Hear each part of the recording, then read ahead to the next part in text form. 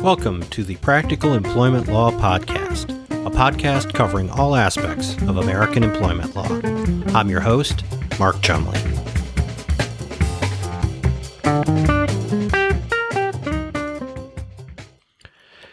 I talk a lot on this podcast about avoiding illegal conduct as a way to avoid employment litigation.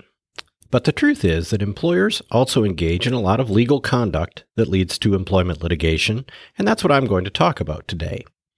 I'm going to give you 5 things that employers do that are perfectly legal in and of themselves, but that consistently lead to litigation.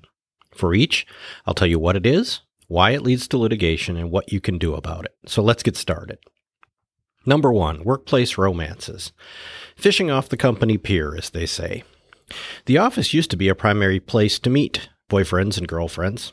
Online dating, which thankfully became popular after I was married and which I find horrifying, probably has cut back on this issue, but I still see it quite frequently.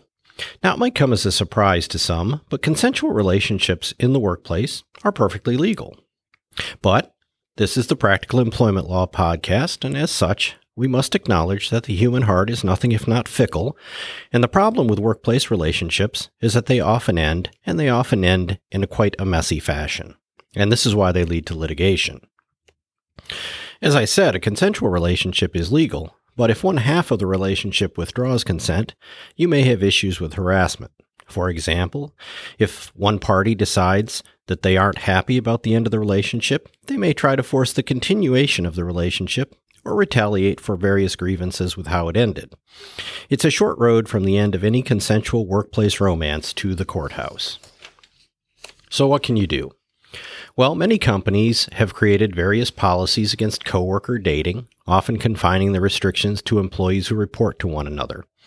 This is one option, but in my experience, these policies are often difficult to enforce, and companies should consider carefully how far they're willing to go in restricting this kind of behavior. The only other thing I would mention is that companies should take any complaint of harassment, even between people that they thought were dating, very seriously and never ignore that sort of a report.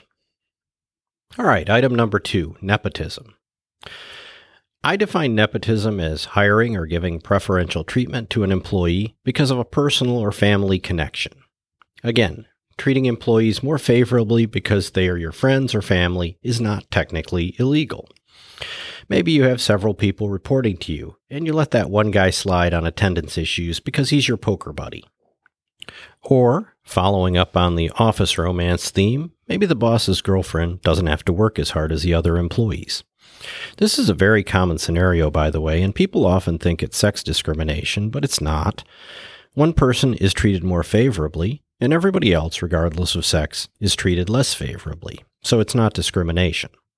Regardless, this kind of behavior often leads to litigation. People who feel they've been treated unfairly are more likely to bring a lawsuit, and nepotism really bothers most people. So what can you do? Many employers have anti-nepotism policies, and some have rules about things like relatives reporting to each other. These are all fine, but on a broader level, employers should take seriously any reports of unequal treatment, even if it's not tied to a specific protected characteristics. Employees can and should expect basic fairness, and if an employee is treated unfairly and can get in front of a jury, it's not unusual to see the employer punished, even if the evidence relating specifically to the legal claim is pretty thin. Item number 3 is not enforcing policies. I talk about this one a lot. Employers should not enact policies they are unwilling or unable to enforce, not because it's illegal. With few exceptions, employers are not obliged to enact policies, and when they do, they don't necessarily have to follow them. Now, obviously, I'm not talking about things like EEO policies or FMLA policies for covered employers. There are some policies you have to have and you have to follow. But there are a lot of discretionary policies that you have no legal obligation to enact. Let's take an easy example. Most employers have some kind of attendance policy, although it's not required by law. Now, policies create expectations on the employee's part, so if you don't follow them, there is often a sense of unfairness, and this leads to litigation as noted. Also, if you only follow them inconsistently, you open yourself up to claims of disparate treatment. Note how closely this can be linked to the nepotism issue. So what can you do? Employers need to be very careful about enacting policies that they can and will enforce, and they need to follow through and do that consistently. It also makes sense to periodically review policies and take an honest look at what is happening. If you find that certain policies are being ignored or inconsistently applied, they need to be reconsidered and possibly amended. Okay, item number 4 is conflict avoidance. Most people don't like conflicts and avoid them, and this includes managers. There is nothing illegal about foregoing conflicts at work. Maybe you have that difficult employee who is confrontational, and if you say anything, you can always expect unpleasantness. As a result, you simply avoid the employee and let them do as they please. Let's assume they are not necessarily breaking any specific rules, but they still manage to cause drama. Maybe this employee is always blaming things on coworkers, demanding the best assignments, is generally rude to others, demands special treatment, takes extra donuts so others don't get any on donut day, whatever. This low-key kind of workplace bully can turn into a real morale killer in a workplace, and eventually coworkers feel victimized, and when coworkers feel victimized, they blame the manager or the company for not putting a stop to it. I've seen this kind of situation escalate many times, and it typically leads to litigation in 2 ways. First, someone quits and blames the company, claiming that the employee was allowed to harass them with management's knowledge. Second, a manager who has allowed the bullying employee to slide suddenly has had enough and abruptly terminates the employee without warning or proper documentation. Both scenarios are not driven by anything illegal like discriminatory animus, but they will lead to litigation very often. The answer here is to address problems as they arise. Managers don't have to be confrontational, but they need to address issues when they see them. And when employees report issues, even if they are not necessarily legal issues per se, managers should take action. Number 5, being a jerk. That's right, there's no law against being a jerk. This is probably because most laws are written by lawyers, and after 25 years of practicing law, I can attest that a statistic I call the jerk quotient, or JQ, is unusually high in the legal profession. I actually called it something else, but this is a family podcast. At any rate, while being a jerk is not illegal, it is a common source of litigation. Some people are simply not cut out to lead or manage people, and they feel the need to do it by fear and intimidation.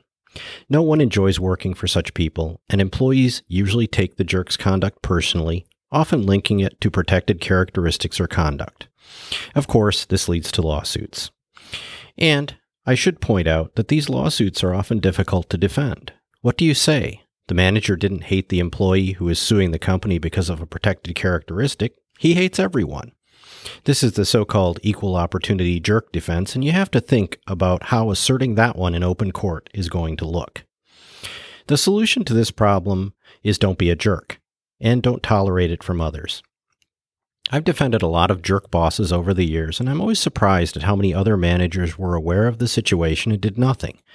Maybe it goes back to conflict avoidance, but the answer is the same. Bully bosses should not be tolerated any more than bullying employees. Both will land you in court. This has been the Practical Employment Law Podcast. Thanks for listening. Please watch for future episodes wherever you get podcasts, and if you enjoyed this podcast, please subscribe and leave us a review.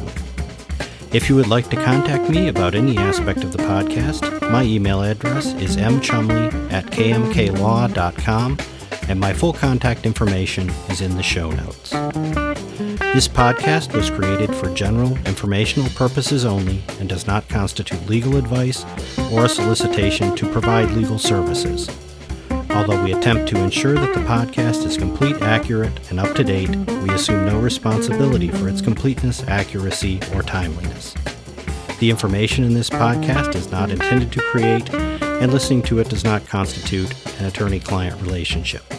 Listeners should not act upon this information without seeking professional legal counsel.